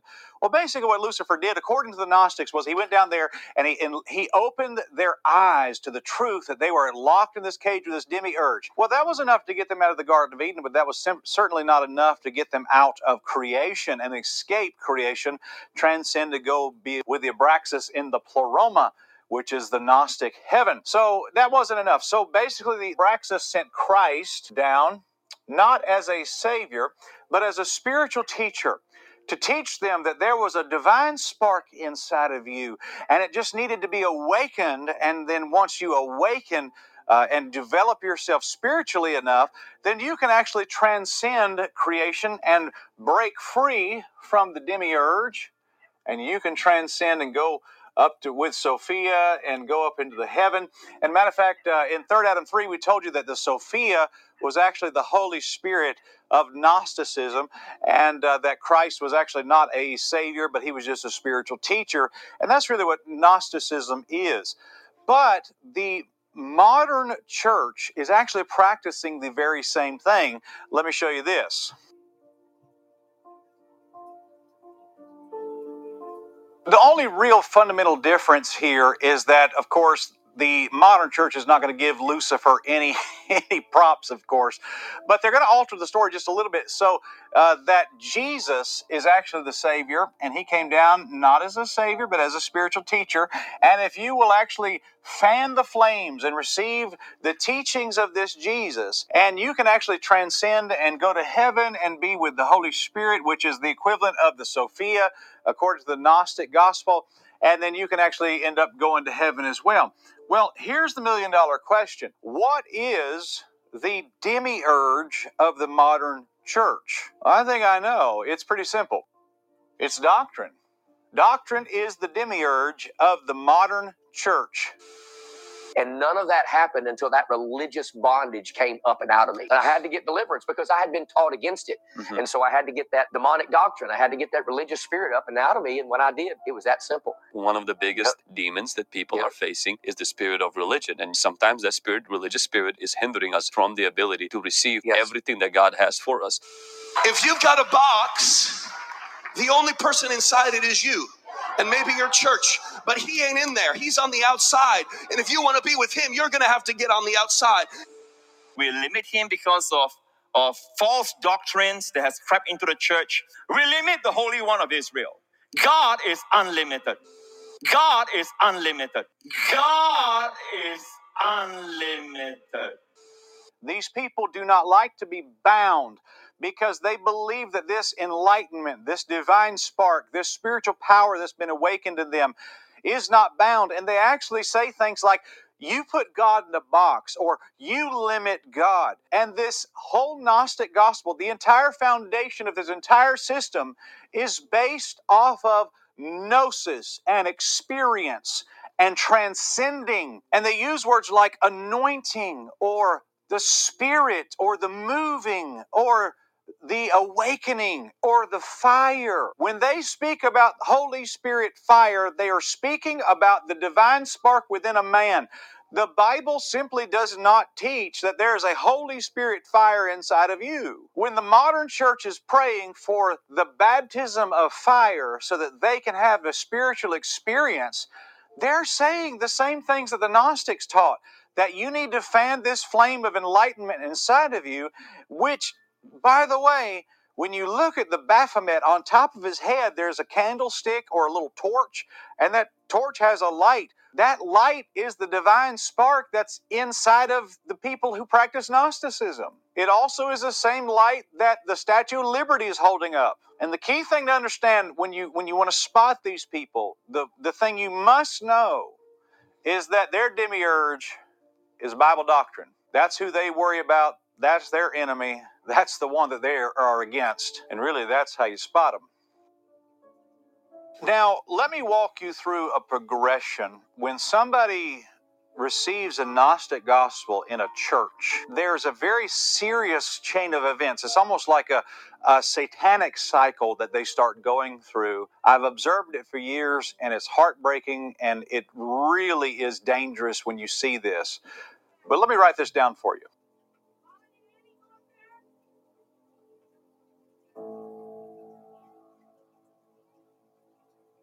All right, so let me explain this to you. First of all, let's start here at step one. You find that a lost person receives a false gospel and then has an awakening inside of them. Oftentimes, this awakening does not result in the forsaking of sin. It does not result in a holy life. It just results in a spiritual awakening. The next thing that happens after they have their awakening is that they are indoctrinated into a Gnostic theology that is disguised as Christian theology.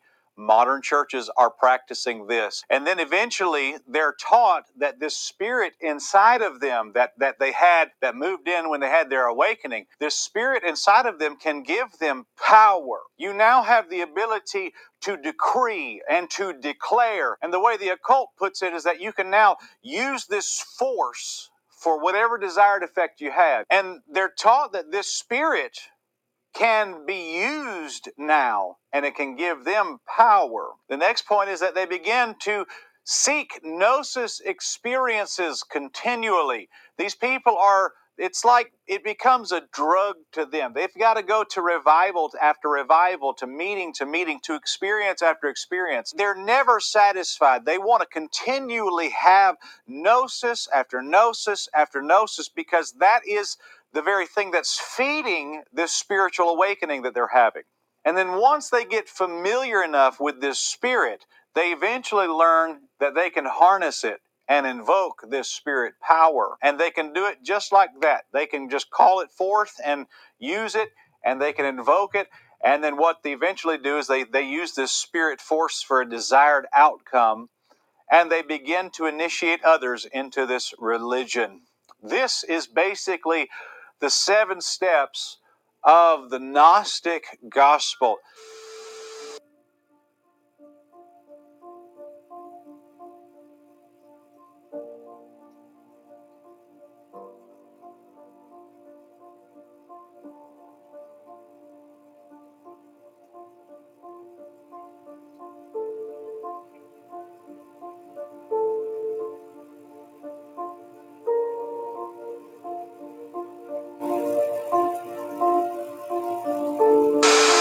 Fire this place!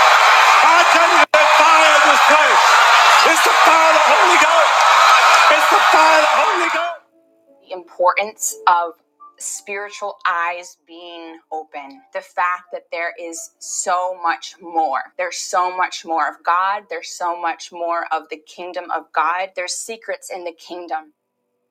The baptism of the Spirit is not rain from heaven. It's a flood from within.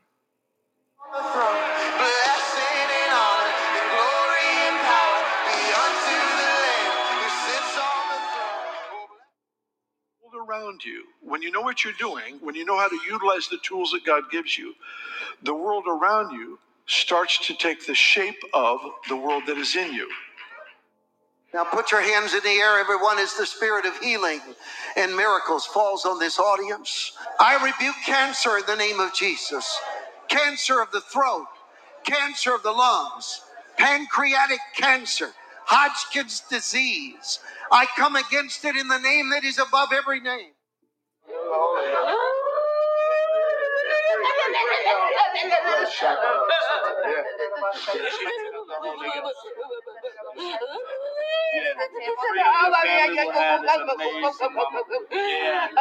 It all starts when they receive a false gospel and a false spirit moves inside of them.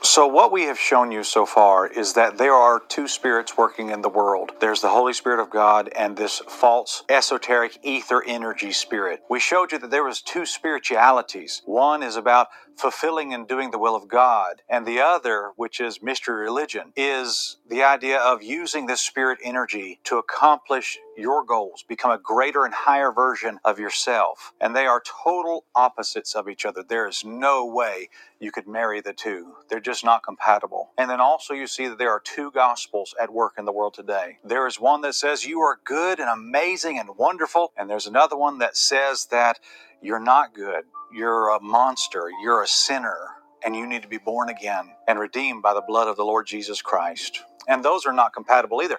So really, what you have is two different systems at play. And the thing about mystery religion is that it is always evolving and changing, but ultimately it really is the same thing. All of these religions that we have spoken about and showed you here ultimately practice the same thing, maybe just a different verbiage here and there, but it really is essentially the same. And it is very important that you know the difference between the two. That takes discernment. And I want to give you this. We're going to go back to the whiteboard again. And I want to talk to you about the road to Shambhala. What do I mean by that? Let me just show you this illustration that we've made. We have all the mystery religions here. We have Buddhism, Catholicism, Judaism, Islam, Hinduism. We have paganism and occultism. And then we have over here on the side, we have Bible Christianity. That's what we have here. That's what I am. And all these religions are going to try to come together one day and unite as one mystery religion. And they're going to try to usher in a utopia. And this utopia, we've given it the name Shambhala. That's actually the Buddhist name for their version of heaven. But one day an antichrist man is going to step on the scene, and he's going to promise the world that if we unite, all come together as one, then there is going to be a beautiful utopia that we can have. And what I've done is I've pointed all these together into one mystery religion here. And what they're going to do, come together as one, and then they are going to take the road to Shambhala. They're going to believe that all of their problems will be answered, all their problems will be solved if they can just come together. But there will always be a holdout. There will always be a remnant of people that are going to say, no, that's not what I am. And the only holdout is going to be true Bible-believing Christians. That's it. But I've got news for you. The devil has an angle, and I want to show it to you. It's right here. There's one group that is going to reach out to this group and try to get them, pull them in to join this and take the road to Shambhala. And this group is going to be called the New Apostolic Reformation, or as many people call it, the NAR. These people are wolves in sheep's clothing. They are what I believe to be Satan's master plan to try to pull as many people out of Christianity into this mystery religion right here. And these people, the New Apostolic Reformation, are going to reach out and try to convince people, come this way, come be one of us, join us. We're Christians just like you, but they're not. One of the things that I'm hearing today from people that really I should not be hearing this from Christians is the idea of judge not. Don't judge. Don't judge. That's the worst thing you could ever do is judge. And the truth is, that's foolishness. You live in the age of deception. You live in the age of wolves in sheep's clothing. And there's so many people we put in this documentary. We put Stephen Furtick, we put T.D. Jakes, we put Paula White, we put Bill Johnson of Bethel Church, we've put Tony Evans and several other people in there that just have horrible theology. They don't fit into the mold of Bible-believing Christianity. They fit into the molds of the mystery religions. Can I ask you to do something? And this may be hard for some of you to do, but I really want you to do it. I want you to see this chart here and see all these religions. Really, they're taking the road to Shambhala. They're trying to unite together and create some little utopia. And really, the road to Shambhala is the road to hell. I want all Christian people to do this. I want you to point out these people in this circle right here, the New Apostolic Reformation. There's people joining their ranks every day, but we've tried to point you to the names and faces of who these people are and give you principles so that you can identify other people that may join the ranks of this, because really the faces of this movement here is a revolving door. Today it's Joel Osteen, tomorrow it's somebody else, tomorrow it's another guy. But we tried to give you the principles in this film so that you can identify these people for the generations to come. So here's the thing that I want you to do. It's pretty simple, but for some Christians, this is going to be a difficult thing. I'm going to try to draw an illustration. I hope you never forget it. Here we go. Let's draw it.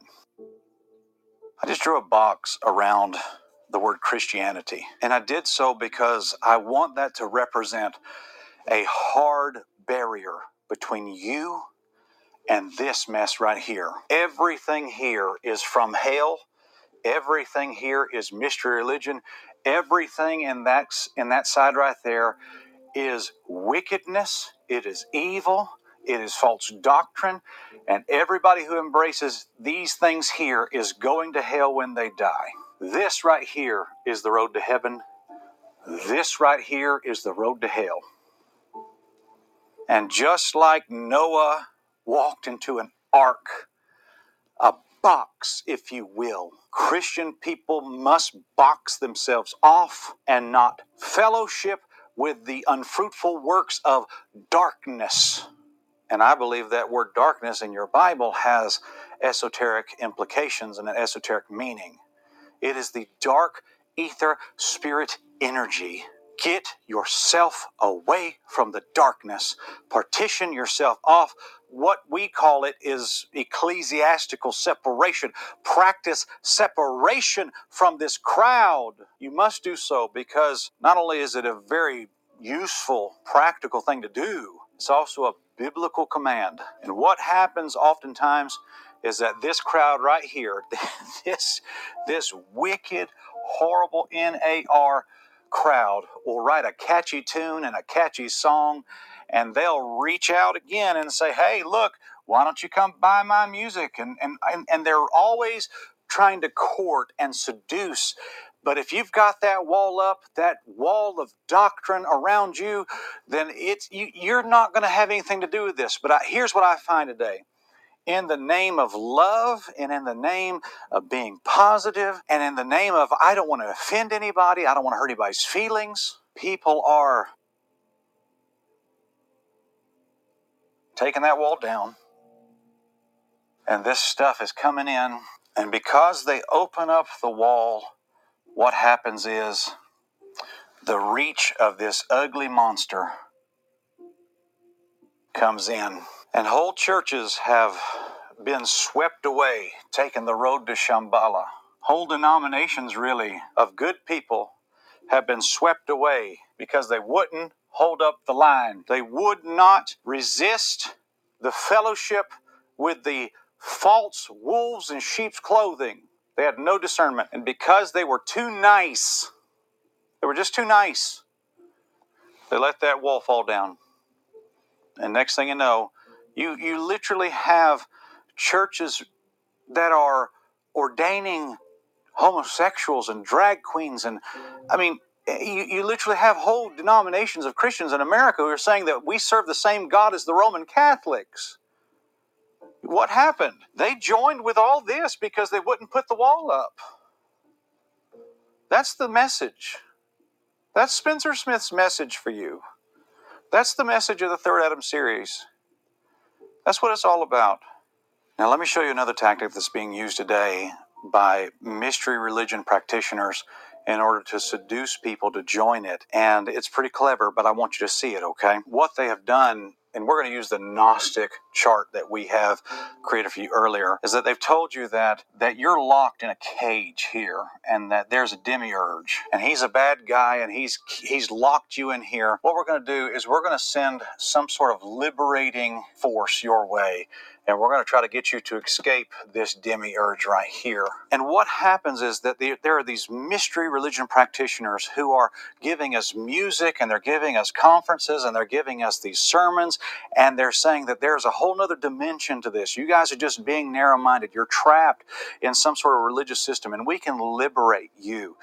And they claim that you're in bondage to some demiurge-like force. And they say that there is a wonderful experience outside of this guy right here, and it's the road to Shambhala. This right here, this plan here is the road to Shambhala. You can have a whole nother dimension. And there's a verse in the Bible that says, while they promise you liberality, they themselves are the servants of corruption. These people are promising you that there's more, there's a better way, there's a more fulfilling way.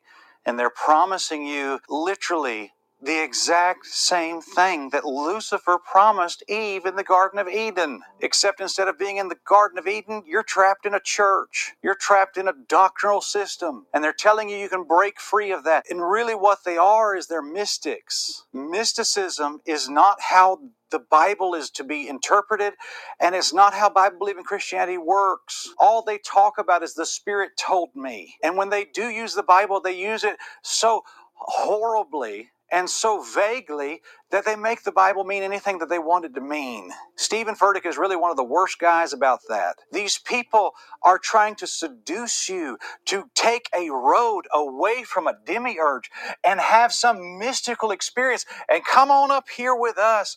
Come on and be with us in Shambhala, where everything is wonderful and all these amazing things are happening. They literally are preaching the exact same message of the New Agers because they are New Age religion practitioners.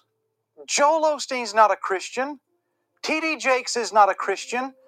Stephen Furtick is not a Christian. Absolutely not. These men are literally wolves in sheep's clothing. The road to Shambhala, and what I mean by that, is that there are people out there trying to tell you to escape this demiurge. The demiurge that they want you to escape, that's what they're telling you to leave. And they're promising you that there's a deeper and fuller experience when you break free from that. I want to tell you this again, just like we did in the last illustration. I want you to see this. I want you, in your mind, to draw a big, fat box around you and around doctrine, and I want you to stay in this box and never leave it. Stay in the box. The old charismatic adage is that you put God in the box. Well, let me show you my box that I put God in. It's right here. It's my Bible. It's the Word of God. And I don't put God in a box. God has put himself in this box. And he says anything you want to know about me is right here. Anything outside of this box right here is not true. Stay in the box. Stay in the book. Your initial reaction to everything that you hear a so-called preacher say in this day should be to open a Bible and say, show me in here. And if they can't do that, then they are trying to lead you down the road of mysticism, which is the road to Shambhala. All mystery religions are based on a mystical experience that is subjective and based upon human emotion. And the opposite of that is how Bible-believing Christianity works. God works according to this book right here. And if it ain't in that book, then I don't believe it. And if it's outside that box, I'm not going to embrace it. I think it's time that we build the wall again. I think it's time that we say, by God's grace, I'm going to stay in this box. And if you've never trusted Jesus Christ, your Savior, I beg you, I plead with you, please come to Christ today. The Bible says in Romans 10:13, for whosoever shall call upon the name of the Lord shall be saved. Come to Christ. Come to Christ. Get away from all these mystery religions. There's only one way to heaven, and there's a million roads to hell. And I want to tell you that if you are in a church that is having these new apostolic Reformation people that is preaching these mystical things, these outside the box experiences, these charismatic, these new apostolic Reformation churches, I beg you to leave. I beg you to leave. We've got a website. We'll help you find a church. But folks, I want to tell you this. There's always going to be somebody who's sent from hell to try to come in and try to sweep us away into all this mystical stuff and to try to get us to leave the box. And I want to tell you, you better stay in that box like your life depends on it, because it does. It does. Doctrine matters. And stay in the box, because inside that box, you'll find the Lord. We pray that this film was a blessing to you. After all the study I've done, I've come to rejoice even more in the fact that I'm saved, that God saved me. But all of this does, what it does for me, is it makes me want to love my Bible more.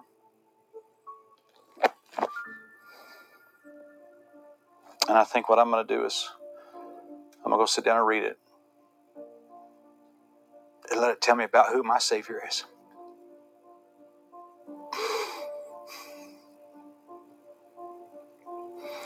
I love Him. And I think I'll just stay in the box with my Lord. Y'all can have Shambhala if you want to, but I'm staying in the box. God bless you.